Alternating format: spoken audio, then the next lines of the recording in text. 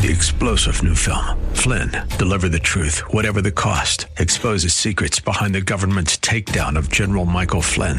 Flynn knew what the intel world had been up to. He ordered the first audit of the use of contractors. This set off alarm bells. He told the truth. He was the most dangerous person for Donald Trump to hire. They had to get rid of Flynn. Flynn, deliver the truth, whatever the cost. Available now. Watch it today. Go to salemnow.com. salemnow.com. Welcome to the Georgene Rice Show podcast. This program was originally broadcast live on 93.9 KPDQ. We hope you enjoy the show. Welcome to the Georgene Rice Show. Georgene is on special assignment. She's not done that. Sounded pretty official. It does. It sounds official, and I'm really jealous. She's not here today. She's on special assignment. And so this is Pastor Rich Jones. I'm the pastor at Calvary Chapel Worship Center in Hillsboro, and I'm here today with Pastor Matthew Dodd, and we serve together at Calvary Chapel in Hillsboro. Matthew, how are you doing? I'm doing well, and it's a blessing to be with you again. I am surprised they keep asking us back, but it's great to be with you and have this opportunity to spend time with the listeners. They haven't got tired of us yet, but maybe after today... It will be. This might be our last one. We make no guarantees.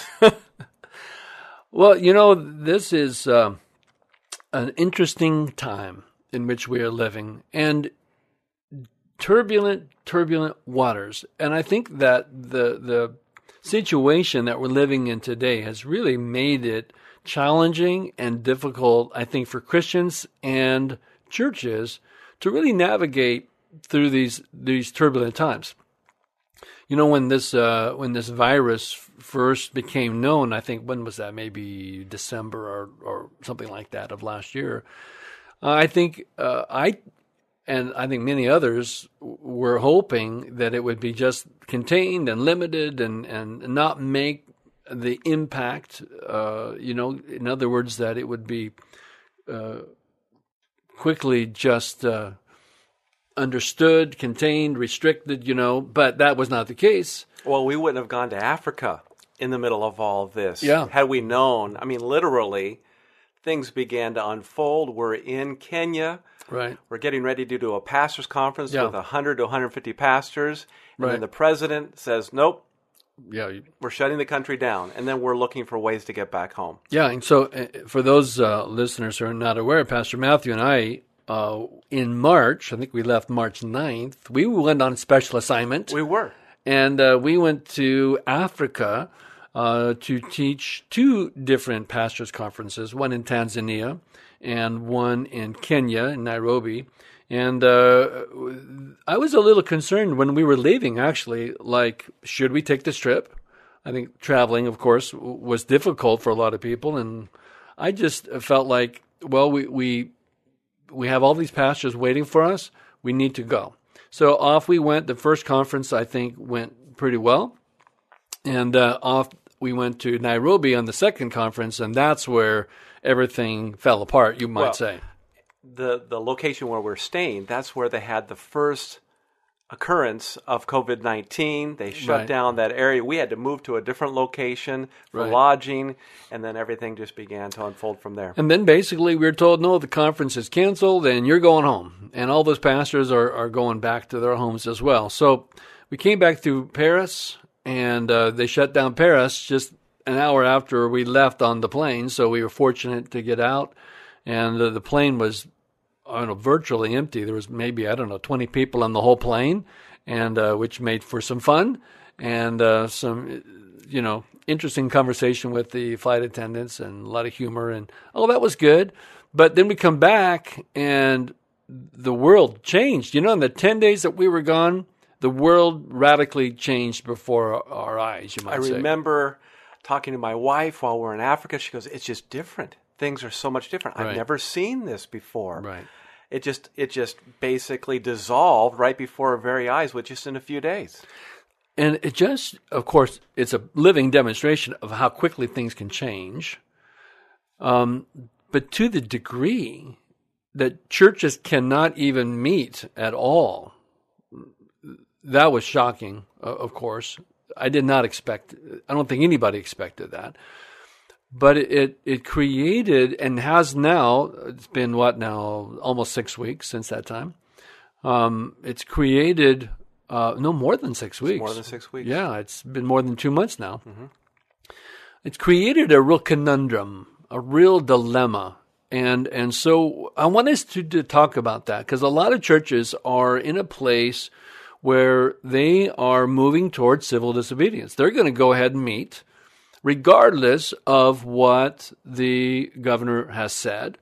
And as we know, there is a lawsuit that is now before the state Supreme Court, and I think they'll be making a decision or looking at the case soon. Yeah, they'll be closing out in terms of receiving all the information about the arguments from both sides. I believe it's on June 2nd. And making a ruling. Hopefully they'll make a ruling on that at that time. But so why did these churches bring the lawsuit? I want to talk about that. And I think it really brings up the topic of civil disobedience. When is it right for a Christian to engage in civil disobedience? I mean, clearly there are times. So I think it would really be good, and I want us to kind of talk about that today for a while in this program, to really dive into the principles behind the choice, the decision. I think every pastor is going to have to make that choice, that decision. Are we going to abide by the protocols set forth by the governor? Or are we going to engage in civil disobedience, as many churches seem to be going towards doing? I don't think the majority, but I think that many are going that way. And in fact, I know there was a video that made its rounds, started in California with Pastor Jack Hibbs, who really challenged churches, not just in California where he is, but all across the nation, challenging churches to join him in this really civil disobedience and saying, I don't care, well, I shouldn't say it cavalierly, but without regard to what the governor said, we're going to meet because, we have the right to do so, they believe. And I think the right that they're stating there is based on the First Amendment of our Constitution. And I want us to look at that, because is that right? I mean, does that really give the rationale for civil disobedience, which is interesting, to use the First Amendment in that way. So I want us to look at that. And I'm not a lawyer, and I don't play one on TV. And I know that you were interested in being a lawyer. I was actually accepted to law school. But you were accepted to law school. I was. So now you're a lawyer for the Lord. I wanted to be a doctor at one time. Did you really? I did too, but I was terrible at chemistry, so I jumped to law and did pretty well there. Yeah, really? That's the reason? Yeah. I was just terrible at studying. So I switched to business management back in Oregon State, but then God got a hold of my heart and eventually switched over to being a pastor. But I'm not a lawyer, and that's the point. And so I'm not going to be able to speak to the legal merits, but I think I can fairly well look at the scriptures. And the great thing is we have the Word of God. And the Word of God, we can see principles, but also practice. Exactly right. Principles and practice that I think will help us navigate this. And I know you feel the same way as I. As we talk about these things, in no way, even though it's polarizing both nationally and for the church, are we disparaging towards other pastors or calling into question their heart or their belief in the authority of God's Word, but we're looking at it from our perspective as we're looking at the Word of God, these principles, these practices to help us navigate and hopefully be a blessing to others as well. We can agree to disagree, but I still think it's important to discuss the merits of one position versus the other position. I don't think there's any harm in a healthy debate. Let's reason together. Yes, come, let's reason together, as God said to Israel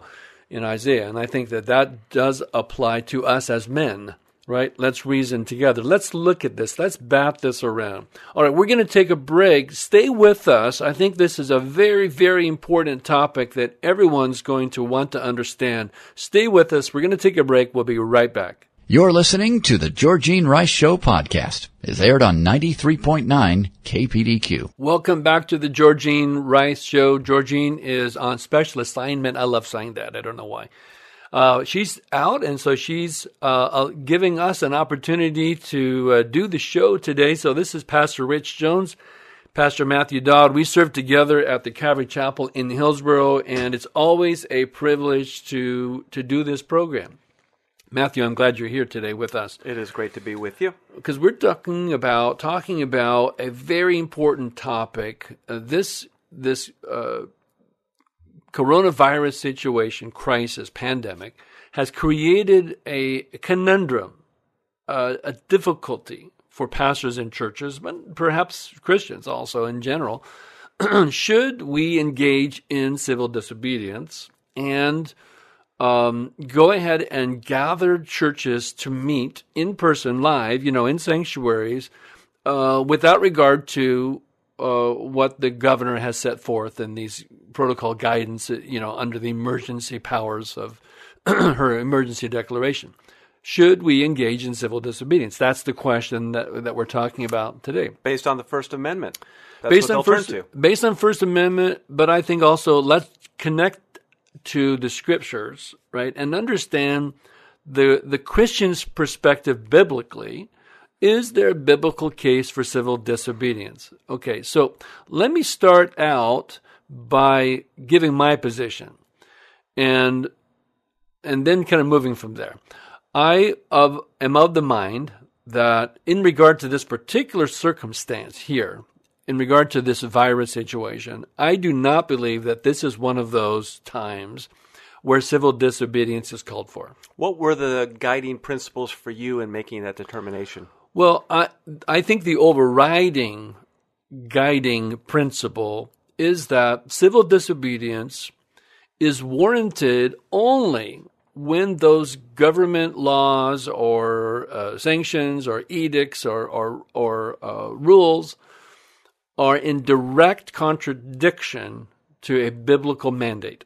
Okay, so if we have a biblical mandate, let's say, for example, to preach the gospel, and the government comes in and says, okay, you are not going to preach the gospel. Well, that to me is a clear contradiction to scriptural mandate, and I'm going to go for civil disobedience. And later on, hopefully we can share some of those principles from the Word of God that support that. I want to go into the details, because here's my goal. I want to equip Christians to be able to give an answer to those who believe that we ought to be in civil disobedience.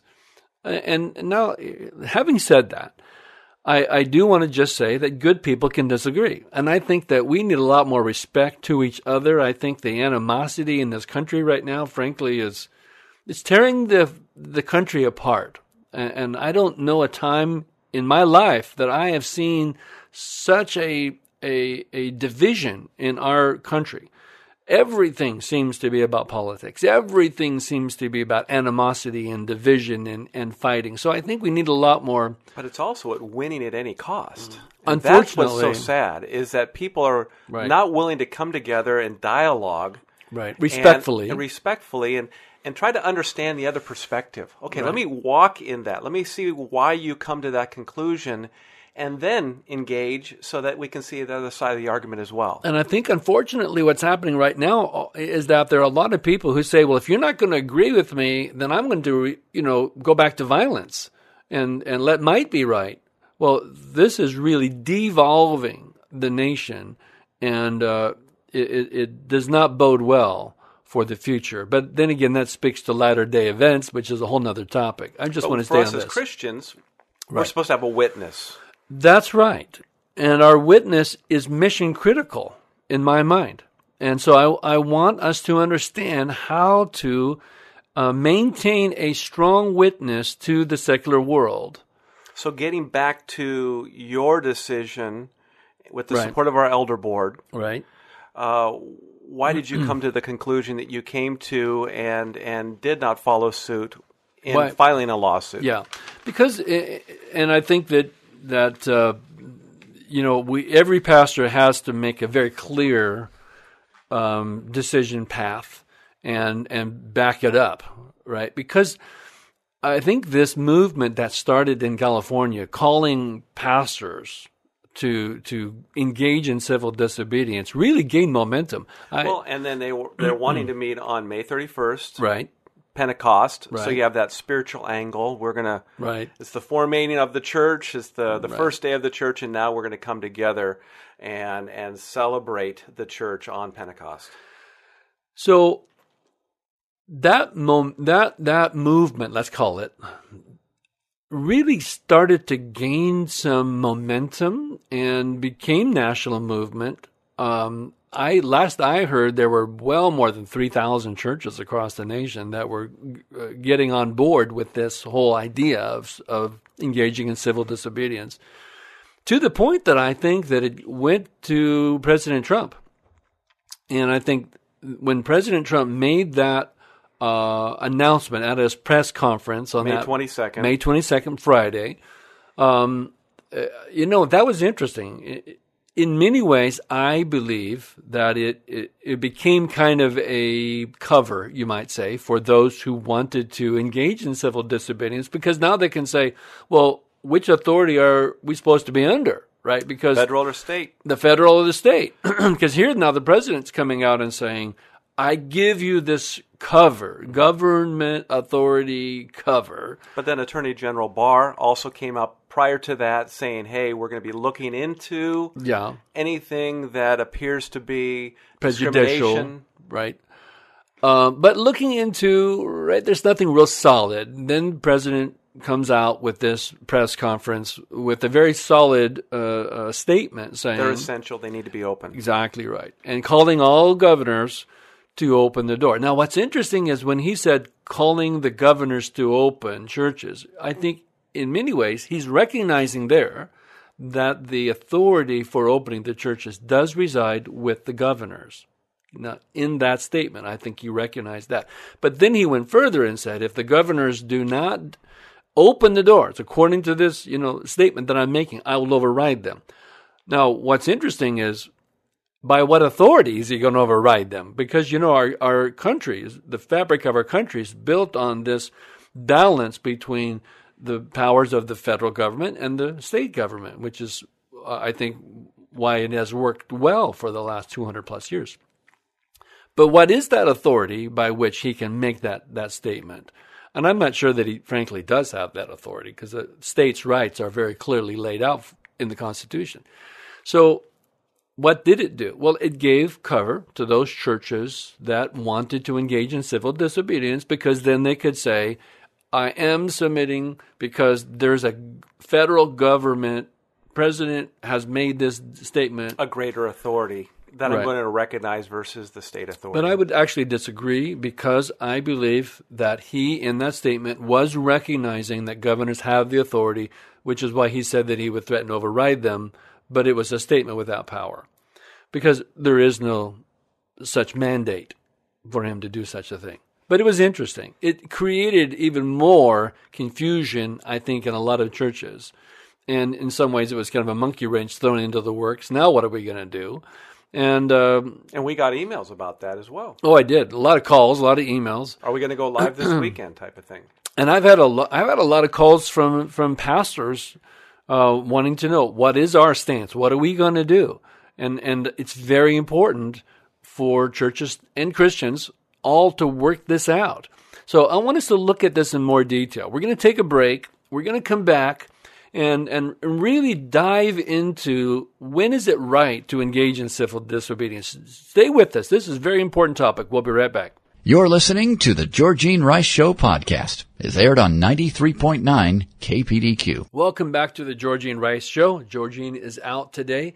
You have Pastor Rich Jones and Pastor Matthew Dodd. We serve together at Calvary Chapel in Hillsboro. It's our privilege to be sitting in for Georgene today while she is out on special assignment. It is a great time to be together with you again. And Pastor Rich, last segment we were talking about our position at Calvary Chapel in regards to the COVID-19. Are we going to open? Are we not going to open up? And I know you wrote an email listing out the reasons for why we would not at this time open up.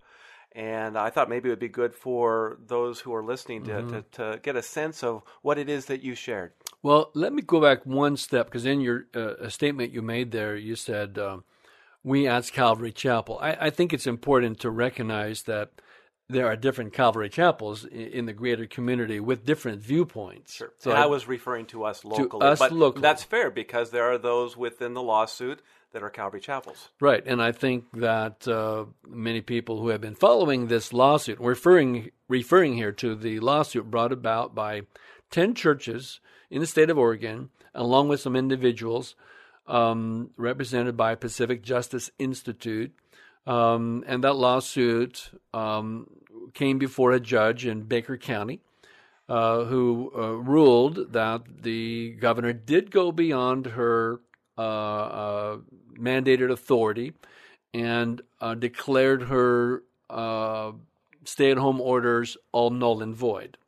The governor then and the governor's team brought that before the state Supreme Court, which issued an immediate stay of that order, and then subsequently came out and directed that judge in Baker County to vacate that order or explain it. The judge in Baker County decided to stand by that order, but not explain it. In other words, I stand by my decision, which in many ways just kind of puts it back now on the state Supreme Court. And so they're going to have to now rule on the merits of the case. So, and that should be coming anytime. By the way, it might be helpful for people to realize who are listening that Calvary Chapel is not a denomination. It's an affiliation of churches. And Right. so there may be differences such as we have here. Right. And I know you respect and love the pastors who are part of the lawsuit, and Right. there's no ill will at all. No, there's certainly room for disagreeing. There's room for seeing it differently. And I think that we need to maintain our respect. And our relationship is based on our love for Jesus Christ and our love for the gospel and the distinctives that we see set forth in the gospel. So there's plenty of room for agreement, but also, as somebody once said, if there's two people with the same opinions, one is not necessary. Right? It's okay that we have different views. And we don't want it to become a distraction from the main reason for why we're here, which is to share the good news of Jesus Christ and see lives transformed. And to strengthen and edify the church, which is my concern, right? I think the church is the bride of Jesus Christ, and I think that there is a concern. I have a concern for the church and the health of the church, not just spiritually, but also physically, and being very careful about this virus. I want to dive into all of that. Because it goes back to that question is, well, what are the reasons that we've taken our stance? We here at this church, Calvary Chapel, Hillsboro, and I think I could say that I'm not alone in this. There are many churches who agree. In fact, the Palau team, I don't know, was that last week or the week before, really made a statement of unity of many churches, and a lot of pastors signed this statement of unity. Basically, if I can just summarize it, the basic idea behind the statement that the Palau team put out was that we all stand in unity in abiding by the protocol set forth by the governor of the state under these emergency powers, and that it's important for us to be in unity together. And very well said, very well written. Very well written. And, in my role as the head of the Ministerial Association out here in the West Side, in this area of Hillsboro, Greater Hillsboro, a number of pastors contacted me asking my stance, my opinion. And of course, I saw that many Calvary chapels were involved in that lawsuit. So I had to really dive in, boil it down. So what I did was looked at the scriptures, which I want us to look at today, and really dive in to understand the meat of why we do what we do in regard to civil disobedience. When should a Christian engage in civil disobedience, and when should they not, scripturally speaking? So I put together this list that you were referring to, and there's 10 items on this list. And so I want to go through them, and I don't know that we're going to have time completely in this segment. We can do it after the break, too. Sure. But I want to go through and really look at these. There's 10 points here. So these are the reasons I declare that it is not the time to engage in civil disobedience, that now is the time to come under those protocols of that emergency declaration and abide by those governor's orders for not gathering together. So, all right, here we go. Number one on my list, and my point I'm making here is that it does not appear that the government is acting in a prejudicial manner against churches by restricting gatherings, because that same restriction is applied to all organizations. Now, I think the counter argument, if someone was here from the other side, let's say, who held a different view, I think they would say, well, wait a minute, there's a lot of people gathering at Costco, and there's a lot of people at Fred Meyer or whatever, your favorite store is. And of course, the counter argument to that is, well, but these are essential. So the counter argument to that is, well, church is essential too, right? I want to talk about that a little later on my listing here. My counter argument to that is, but churches, I agree, are essential, but they're still functioning. See, it's not like a restaurant that is completely shut down, right? Well, if a restaurant is able to serve food to drive up customers, are they not still functioning? Are they not feeding the community? There's an essential need to feed the community. There's an essential need to feed the church. So you're saying that right now we're still able to meet that essential need? Yes, because we're ministering the gospel. And we're speaking to the spiritual needs to the church, and we're edifying, we're building up, and we're preaching the gospel, and people are coming to faith in Jesus Christ. In fact, we've seen an increase because we've shifted online. Right. In terms of the people who are watching our services, who are engaged with what's going on here, not only here locally, but really around the world. It's been amazing to see how that has gone forth. That's right. And that's one of my points also, but that's a little later down in my list. But I'm speaking here on my first point in regards to, is the government being prejudicial? And my statement is no, because gatherings of that size, now a lot depends, of course, on the size of your church. But, if you, let's say you got a sanctuary that seats 500, that's about what our sanctuary seats. And you pack 500 people in there. Well, there's a reason why you're not supposed to have 500 people in a sanctuary of 500 people, right? The risk of a super spreading event is exponential, right? So there's a reason why those statements are made, because the same is true. You can't have a baseball or basketball game or a football game of a large gathering. Same rationale.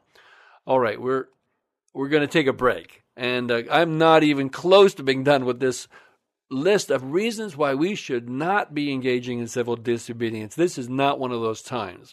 We're going to take a break.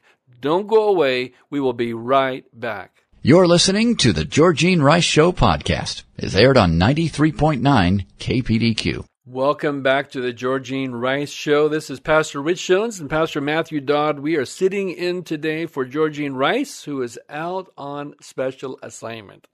And we are talking about this coronavirus circumstance. This pandemic has created a circumstance where churches, Christians have to decide, is this one of those times when it's right to engage in civil disobedience and gather the churches together to meet in person, live in the sanctuary, in disobedience to the governor's orders? And earlier in this program, I made the statement where we stand on this, which is, in my view, and you and our elders, and I think many pastors and churches hold the view that, no, this is not one of those times.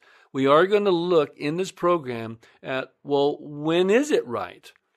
What determines whether it's right? Let's look at that biblically so that we are equipped to give a good, solid answer. And I think we need to understand. I think every pastor and every Christian needs to wrestle this out, need to understand it. So, and I mentioned earlier in this program that the Palau team put out a statement of unity, declaring essentially the same thing. A number of pastors have reached out to me. And so I put together a list of 10 reasons why this is not the time to engage in civil disobedience. And my point number one that we were talking about before the break is that I don't see this is that the government is acting in a prejudicial manner. If they did, I think that would be different. If someone could demonstrate that the government is being prejudicial against the church, it would be different. Now, the counter argument. Well, what about Costco? There's hundreds of people in there. Of course, you're talking about a huge box store. But the point being, that's essential. Now, there's where the argument is. Okay, well, the president made the declaration, churches are essential. And I would agree, churches are essential. But I would also counter that by saying, but churches are functioning, right? We're still able to minister the gospel. All right, so that was my statement about whether or not we're being prejudicial. And I say, no, I don't see the government being prejudicial.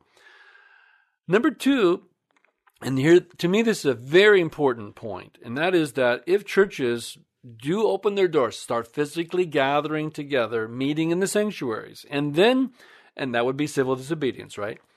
And then any of these church gatherings become super spreading events.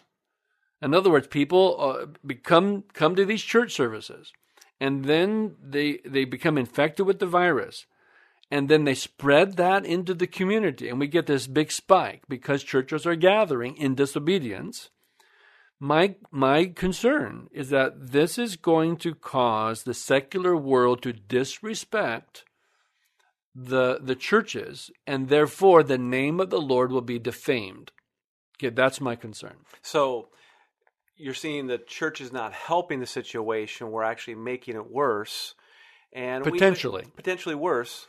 And my parents live up in Washington, and not too far in Skagit County, where that one occurrence had, I believe it was a choir meeting. Now, this was early on. I think it was early March. Yes, exactly right. Before there were many cases detected in Washington State. Literally just down the street from where my parents live, they got together. One person had COVID-19, and all of a sudden it just spread through the entire group in the choir, and many people got sick. And if I'm not mistaken, people even passed away, unfortunately. And so that was what is called a super spreading event. And they've, of course, discovered now the singing actually does create a circumstance where the virus can be spread. Makes sense.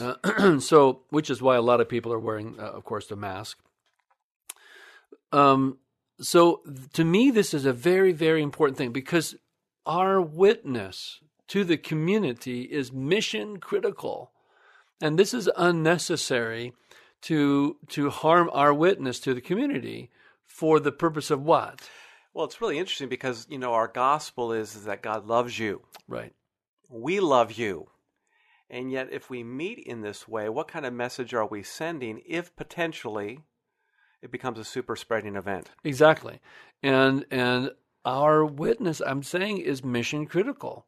And I tell you that there have been a number of cases around the country where churches did gather in civil disobedience. And there was a case in Mississippi that was in the news fairly recently where I believe they never stopped meeting and they continued to meet. And the world, let's call it the secular world around them, the community, took tremendous offense at this because the concern is that it's not just about the believers, it's about the believers who go to that service and then take the virus out into the community. It's not just the church, it's the community that's impacted when that happens. So literally in Mississippi, they burned the church down. And I believe they spray painted the message somewhere, either on the sidewalk or the building, maybe now you'll stay at home, you hypocrites. Which I think was part of the rage of the community, but I think it spoke to the fact that it was not a witness, right, to the community. Now, the counter to that is, like, we have a constitutional right. I want to look into that constitutional right. In the next segment, I want to look at that constitutional right because I think that perhaps those who use that as the substance of their argument are misusing that First Amendment. And I want us to really look into it because it's very, very important. And Matthew, I know you have a copy of the Constitution on your tablet. I want you to read that segment that they are referring to really understand, is that in fact the substance and the meat of why we have the right And I think a lot of pastors are saying, I've got the right, and I'm just simply standing up for my rights. But see, in my view, they're disregarding the potential of damaging the name of the Lord. Yeah, and I think we, as Christians, need to be looking for the greater good. Right. So it's true that we have a constitutional right. Praise God that we live in a country where we can peaceably gather together and worship the Lord Jesus Christ. That being said, we also need to be concerned about that witness, as you're saying, and making sure that nothing gets in the way of the gospel that we're trying to present. But if we have a constitutional right, but then we're quoting that constitution incorrectly, then have we made the right stand? And that's the argument that I'm making, is I don't believe that we're actually using the First Amendment correctly. So you're saying it's the application. It's the application. Do we have a First Amendment right? Yes.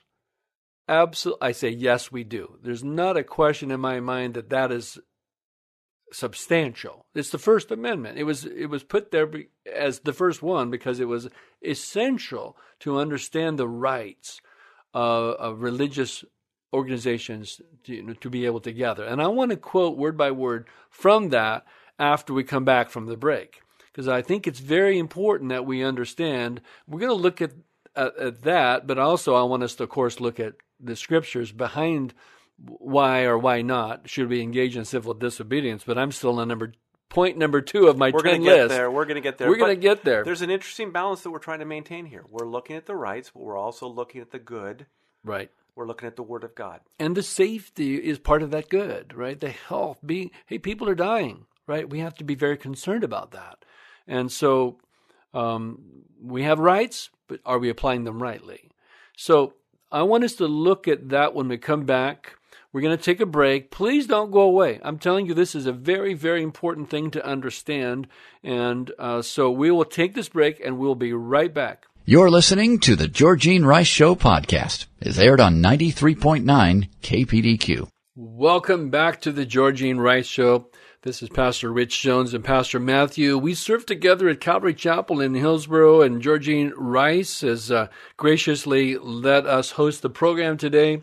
She is out, and Pastor Matthew, we are talking about that this circumstance of the virus has created a conundrum, a difficulty for churches and pastors, Christians, to decide, is this one of those times when churches should engage in civil disobedience? I've stated earlier in the program, I do not believe it is.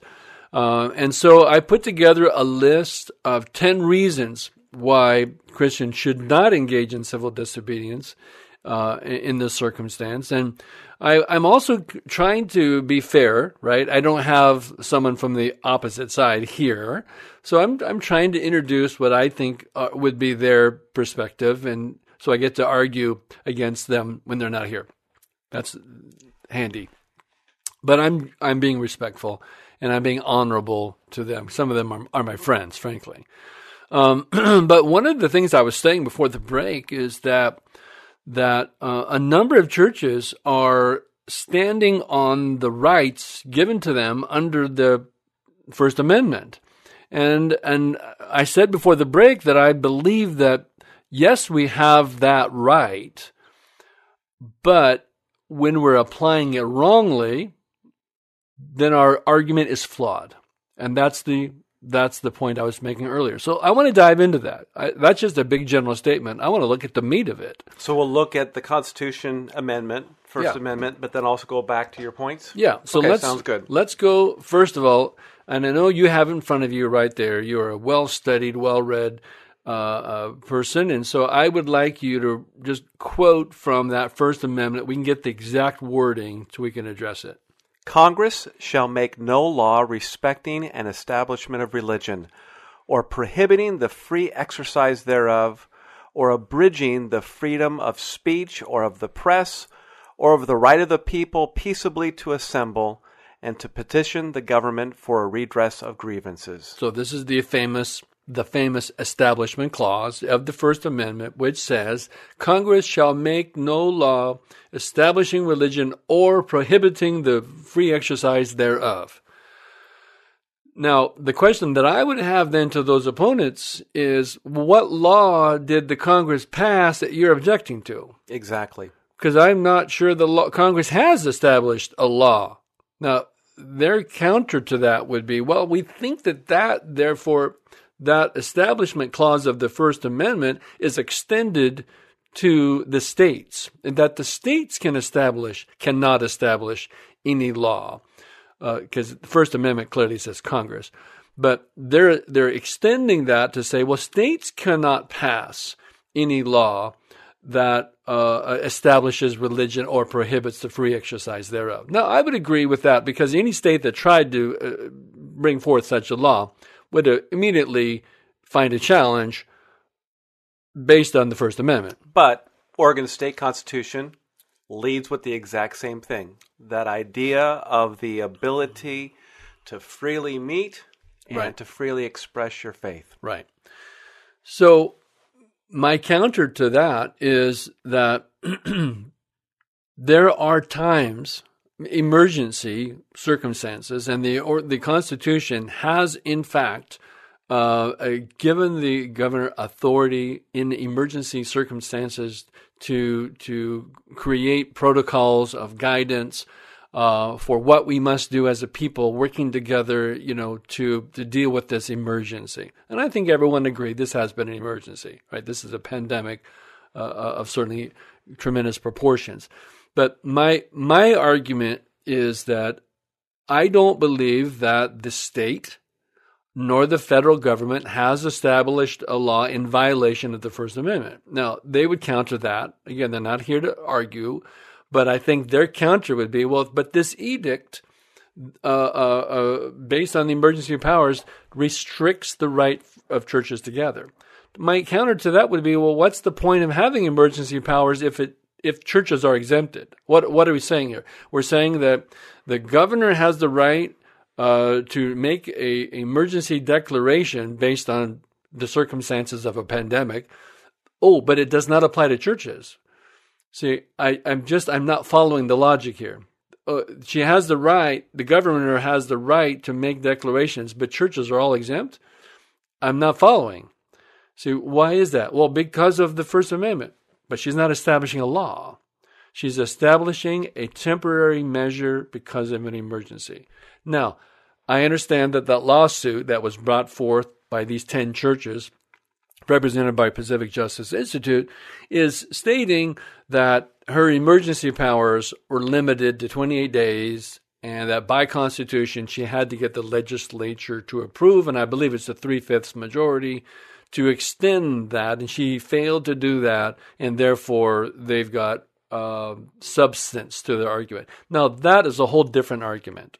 The argument based on the First Amendment, I don't believe is going to stand. But I think that particular argument may well stand.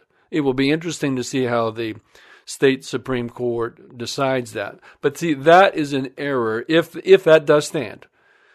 If that does stand, then the error is on the governor's part and their lawyers for not seeing that in the Constitution and dealing with it correctly. That's a whole different question. And the Oregon Supreme Court is basically going to be looking at just as what does the letter of the law say, right? Not necessarily the circumstances. And then it would be thrown back to the governor to go and work with the legislature to make sure that they get enacted whatever provisions they need to protect and extend the order if need be.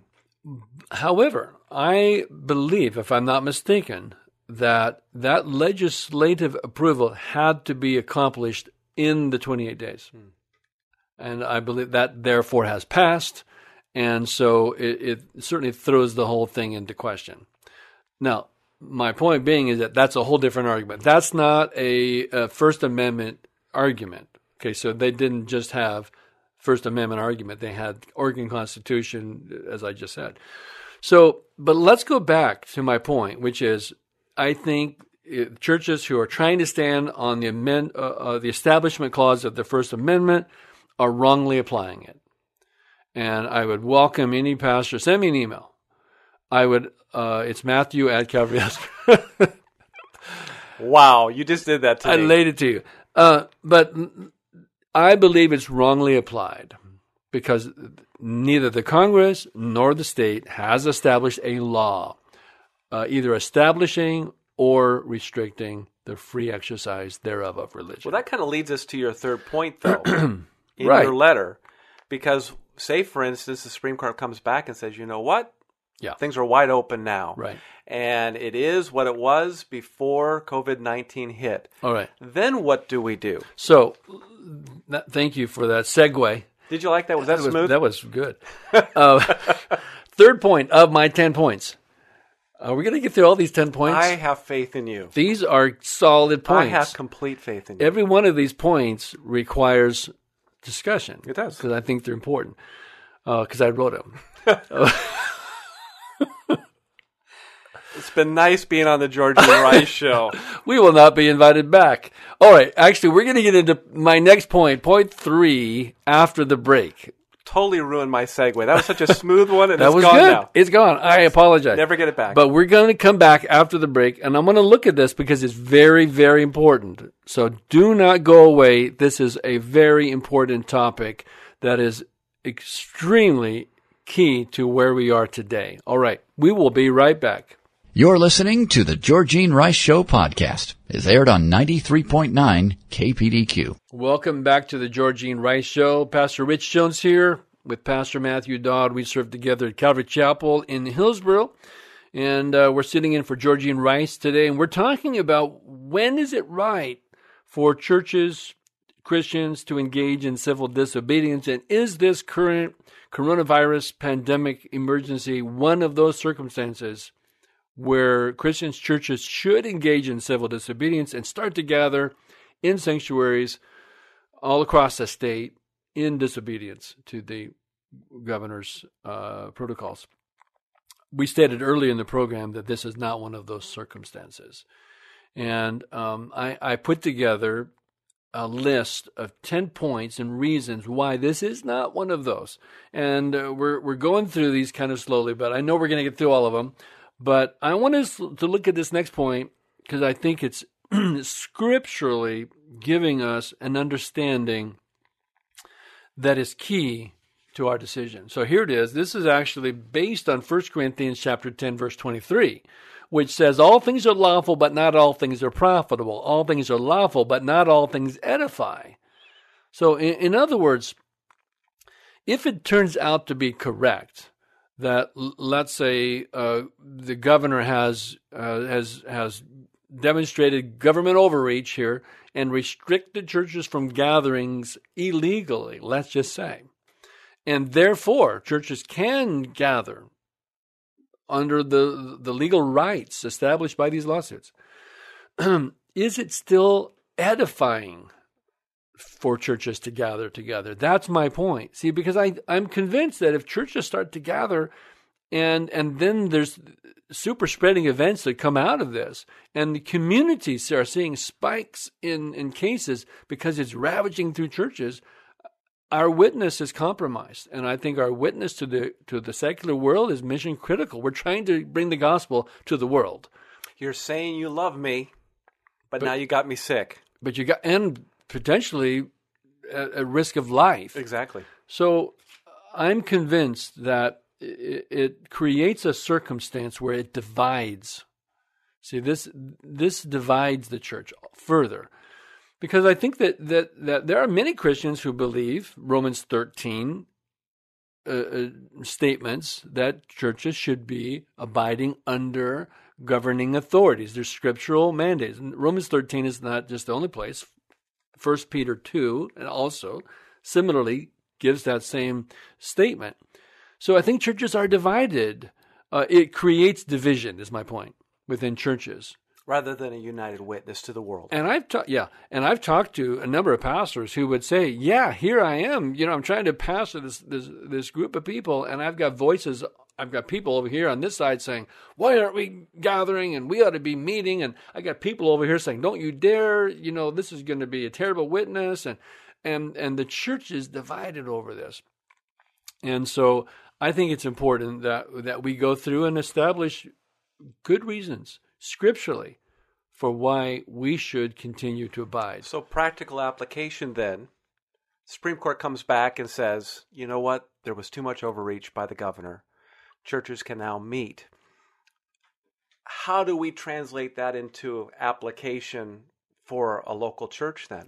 Well, I think that's a big question. Oh, it's in terms a huge of that question. rollout and how we go about making sure that we continue to stay on point with the good news, make sure that we ensure the safety of those who are gathering together. What does that look like?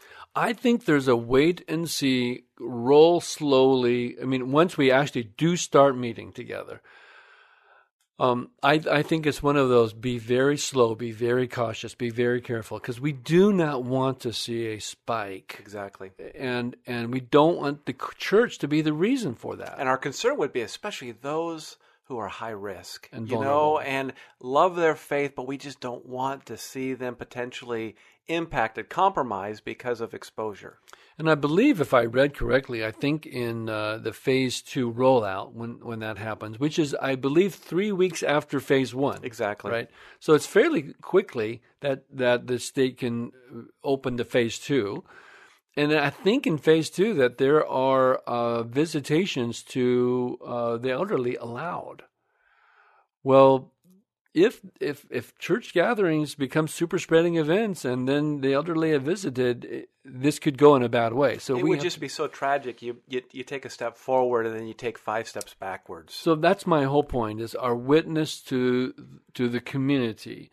And I think my point number 4 is really a sub point of that, which is that churches are divided again because a lot of people in the church are saying, I don't want to be part of a super spreading event, right? I don't want to be responsible for the spreading of this virus. I would feel terrible if it was due to me. I think you would say the same thing. Absolutely. Now, your next point is interesting because it's really directed to leaders, point number 5. Right. And what is a leader supposed to do? You know, we're living in very turbulent times. We have no control over that whatsoever. Right. These are the turbulent waters that we're now in. So as a leader then, how do we navigate that? And I think your point addresses that well. Well, see, I think it's mandated on leaders when you're leading a group of people, lead them into peaceful waters when you can. You know, he leads me beside, still waters. And I think that leaders need to bring their sheep, you might say, into peaceful circumstances. There are times when a church must rise up in civil disobedience. I'm not disregarding the fact that there are times. I could give you classic examples. Churches in the South, rise up, right? If there's prejudice happening, rise up, stand against that. Absolutely. In Germany, World War II, there's a time to stand up and say, no, this is not right. Because we choose the greater good. And what is good? Good is life. Jesus came that we may have life and life to the full. What is evil? That's a deprivation. It's a taking away of the good. It's like a parasite. So we want to do whatever we can to promote the good because that's where God is. The enemy come to steal, kill, and destroy. And so we stand for life.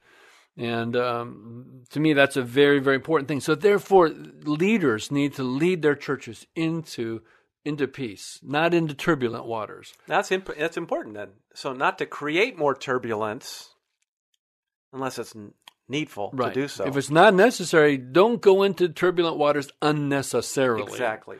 So my next point is that what I would call unnecessary civil disobedience becomes a distraction from the purpose of the church. The purpose of the church is to teach the Word of God, to lead people to faith, to strengthen and edify, right, believers. And are we able to do that now? That's my whole thing. Yes, we are able to do that right now. And in fact, more so. I think a lot of churches a lot of pastors would say, we are reaching more people today than we've ever reached because people are paying attention. Well, it's interesting. Greg Laurie, and I know our time is running out here, but Greg Laurie talked about this down in Southern California, Harvest. Right. They've seen 50,000 professions of faith. Right. And he said they would have to do 4 or 5 Harvest Crusades to match what is happening online right now. We're talking about filling major stadiums. filled with people to hear the gospel in order to get that kind of response to the gospel. So the gospel's not contained. The gospel is still going forth in power, and it's still transforming lives. And in fact, there is a revival going on, which is what I want to talk about in the next segment. So we're going to take this break and come right back. You're listening to the Georgene Rice Show. Do not go anywhere. This is a very important topic. You're listening to the Georgene Rice Show podcast. It's aired on 93.9 KPDQ. All right, we are back. You're listening to the Georgene Rice Show. Georgene is out today. This is Pastor Rich Jones and Pastor Matthew Dodd from Calvary Chapel in Hillsboro. And it's our privilege to be sitting in for Georgene today. And we're talking about, is this current crisis due to the pandemic, is this one of those times when it's right for churches to engage in civil disobedience and begin to meet and gather in defiance, essentially, of the governor's protocols and guidance for her emergency orders? And I stated earlier, no, I don't believe this is one of those times.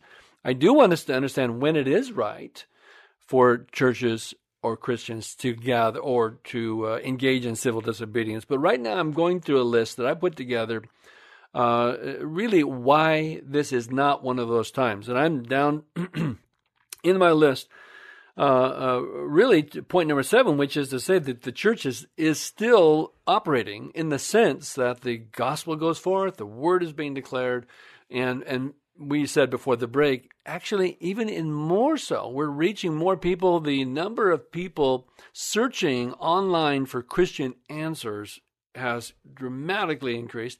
Purchases of Bibles has exponentially increased. And the number of people responding to the gospel is dramatic, right? So God's using this particular circumstance. It's really been a wake-up call. For People the world. realize how fragile life is, and ultimately, it's appointed once for a man to die, and then the judgment. There's that sense. Right. Am I right with God? Right. So the church still operates. They have not stopped the gospel, right? But I think also, I agree. My next point number 8, the church does have need for fellowship, because I think that one of the scriptures that I hear churches using, because of course they want scriptural reasons for what they're doing, is that scripture in Hebrews that says, you do not neglect the gathering of, your Hebrews chapter 10, yeah. Right. Do not neglect this gathering together. And I agree that the church certainly is given that mandate, right? Churches should be meeting together physically because of the fellowship. But are there not exemptions? Are there not exceptions? And I think that in emergency, everyone would declare, well, it's an emergency, right? Let's imagine there was a catastrophic flood, right? And families have to hunker down, due to, some virus that was spreading around due to, typhoid or whatever. I don't know. I'm not a scientist, but, get my point. Well, would some pastor come out and say, how dare you hunker down in your homes? You ought to be meeting here, No, I think everybody recognizes that in emergency circumstances, for a temporary time, right, there's an exemption to the rule. But we're still able to have fellowship in the sense that we've got a number of small groups gathering through the technology of Zoom and other platforms where we can gather, interface, see each other. Youth groups have been meeting. Right. Children's church has been meeting. Right. We've done nights of worship and prayer. Live. Absolutely. So all that to say, yes, of course, the church needs fellowship, but I believe that scripture does have the capacity for exception when there's an emergency. And I can give other examples. So, see, my point being, if churches open their doors and then gather in civil disobedience, and then these become super spreading events, has the gain been worth the cost? Well, we gained what? Well, we were able to fulfill Hebrews 10, but the cost was at risk of life. And I think that weighing the cost is very, very important. All right. Now, you have, under point number 9, an illustration of when we should step up and say enough is enough. My point being is that if you have a disagreement with the government, yes. if you believe that there's government overreach, you believe that the governor's restrictions are too restricting, let's say, and that, my goodness, California is allowing churches, of 100 to gather, and other states, or what's Oregon, and our rates are really low in comparison. You are not moving fast enough. Okay, you disagree. Well, there's a provision for disagreement, right? If you want to make your voice heard, go march on the Capitol, whatever, with social distancing. But there are legal means, right? You want to make your disagreement heard? Make your disagreement heard. There are legal means for that. And I'm grateful that our country provides for that as well. Right, exactly right. And my last point being that this lawsuit, just really speaking about this lawsuit of these churches that have sued the state of Oregon, I do believe that is certainly, to sue the state, that is dealing with the problem through a legal way. And if you disagree, that is a right process. But as I said before, even if it's successful and these gatherings of the church become super spreading events, I am concerned for the witness to the secular world, which I'm saying is mission critical.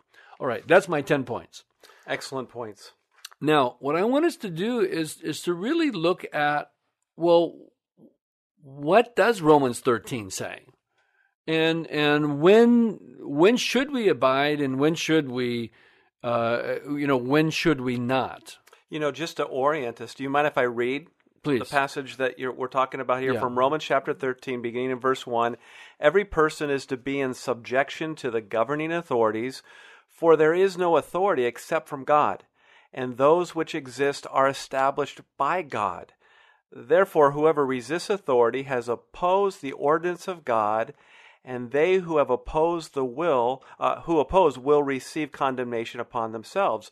For rulers are not a cause of fear for good behavior, but for evil.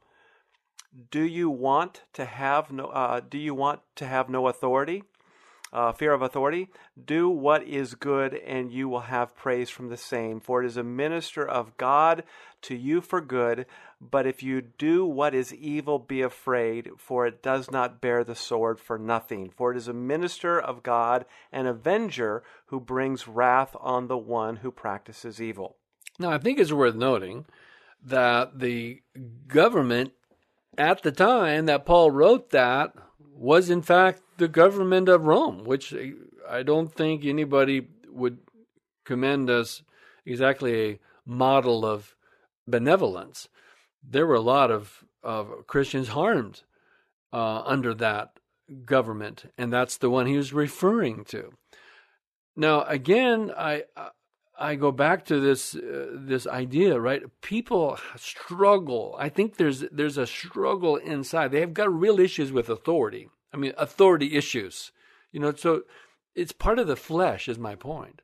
I think there's a natural kind of chafing against authority. I think it starts as a young age, right? When a child starts to hear from the parent, you must do this or so, they start chafing, And but there's that scriptural mandate, I believe, because he's speaking to the character of the Spirit that supersedes the nature of the flesh. And so he's really speaking to, there's an aspect to the human soul that wants to chafe against authority. It's a lot of problem. It's a real problem for a lot of people. And so we're going to take a break. The time is going fast. I want us to really understand and look at this and see how it applies to our lives. So we're going to take a break, and we'll be right back. You are listening to The Georgene Rice Show. Do not go anywhere. You're listening to The Georgene Rice Show podcast. It's aired on 93.9 KPDQ. Welcome back to The Georgene Rice Show. This is Pastor Rich Jones, Pastor Matthew Dodd. We are serving together at Calvary Chapel in Hillsboro, and we're sitting in today for Georgene Rice. This is our last segment. We're going to wrap this up today, talking about whether this is one of those times, those circumstances when it's right for Christians to engage in civil disobedience. I've said earlier in the program, this is not one of those circumstances, and there are several scriptures that really guide our understanding when it comes to should we be in submission to governing authorities. Because I think for a lot of Christians, they struggle with that. They kind of chafe with that. Really? I'm supposed to come under the authority of a government that's secular? I mean, really? What is the scriptural mandate? And I know that we read earlier, last segment from Romans 13, but there's another one also. And you also looked at 1 Corinthians chapter 10, all things are lawful, Right. but not all things are profitable. What's interesting, though, is that Peter and Paul were on the same page. Exactly. If you look at 1 Peter chapter 2, verses 13 and following, Peter says, "Submit yourselves for the Lord's sake to every human institution, whether to a king as the one in authority, or to governors as sent by him for the punishment of evildoers and the praise of those who do right. For such is the will of God, that by doing right you may silence the ignorance of foolish men. Act as free men, and do not use your freedom as a covering for evil, but use it as bondslaves of God. Honor all people, love the brotherhood, fear God, honor the king." Notice it's about, the witness, right? The witness to the secular world. When we abide by those protocols, we are maintaining our witness because we're concerned for their health, welfare, and safety as well, which is love.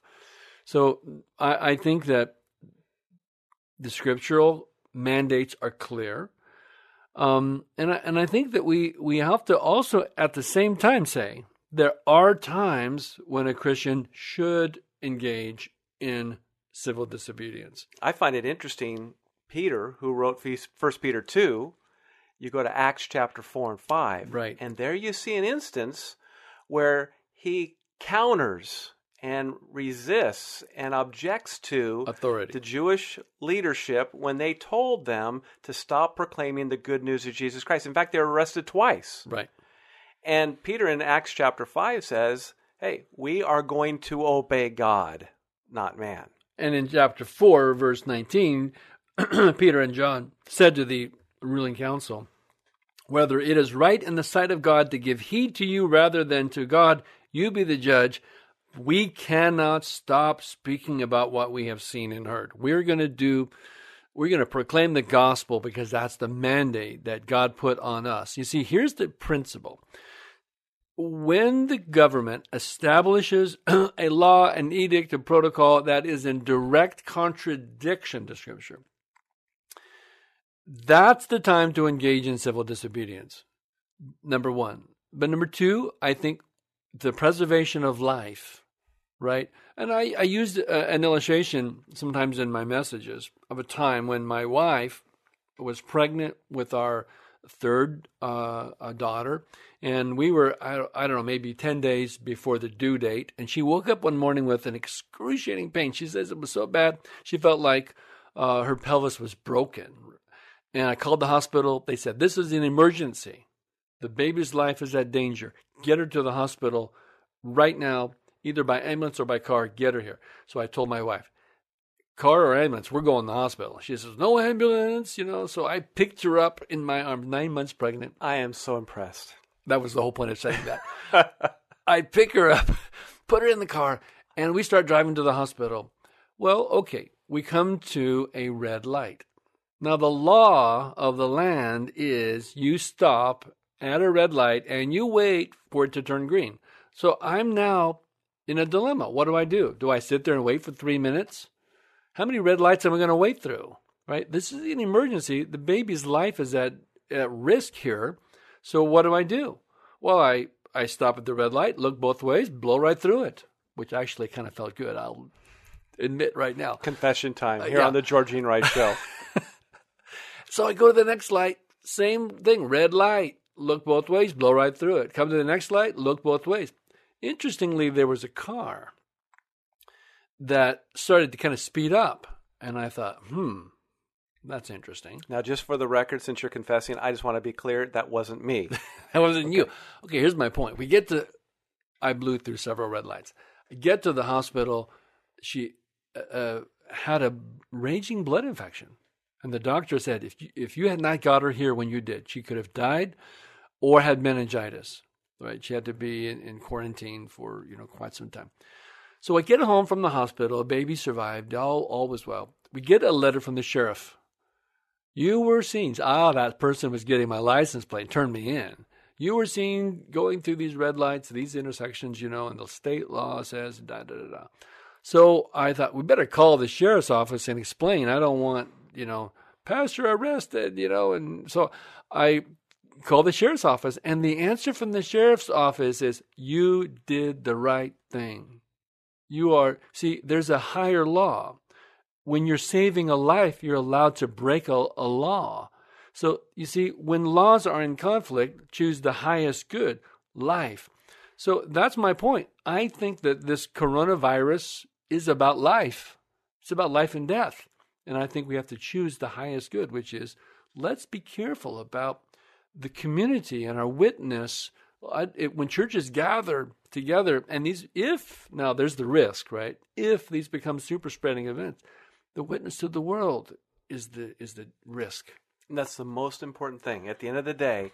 And I think we need to see also the scheme of the enemy here, right, to really call it out in the sense of getting us off message, right, get us distracted.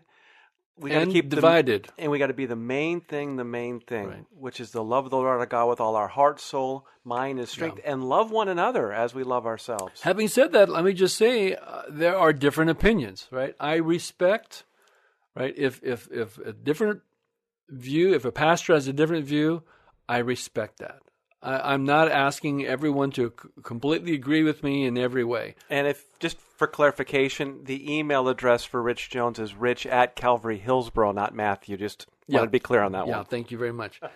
No, hey, look, I'm standing on what I believe, and I've already received, emails. Although my position, frankly, is not that controversial. I think I'm taking the majority position. I think the vast, vast majority of pastors and churches are saying, look, we are going to be concerned for the health of the community, and we're not going to gather until the protocols of allowance are issued. But again, I know you and I know our elder board, and you wouldn't take that position just because it's the majority opinion either. I think you look at it contextually, look at what the Word of God says, and then how do we apply these principles from the Word of God to the specific instance, right, so that we have the best outcome possible. Right.